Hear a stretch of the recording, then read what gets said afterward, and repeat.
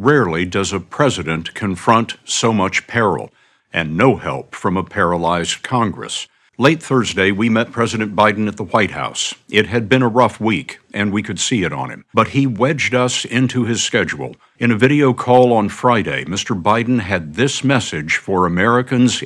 Well, Bobby, I told him don't take it from me, man. It don't life too short, man. You don't want to hold no grudge, man. I thought, man, you're going to let old bygones be bygones, man. The story will continue in a moment.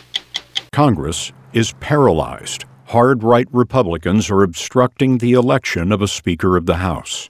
Does the dysfunction that we've seen in Congress increase the danger in the world?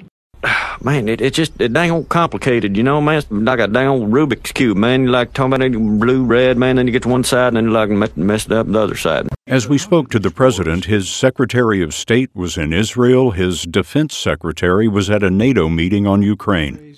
America's oldest president seemed tired from directing all of this, but he was very clear on what he stood for and how his policies, in his view, would see America through. Yeah, man, I tell you what you do, man. You just keep that dang old arm straight, man. Y'all put your left hand still, man. Just speed it the hell up. Mr. President, given these two wars and the dysfunction in Congress, are you sure that you want to run again? I've been calling y'all people better than a month now, right about y'all. Every time that dang old dog crossed these start yapping at y'all 24 hours a day, and nobody answered you. Are you sure?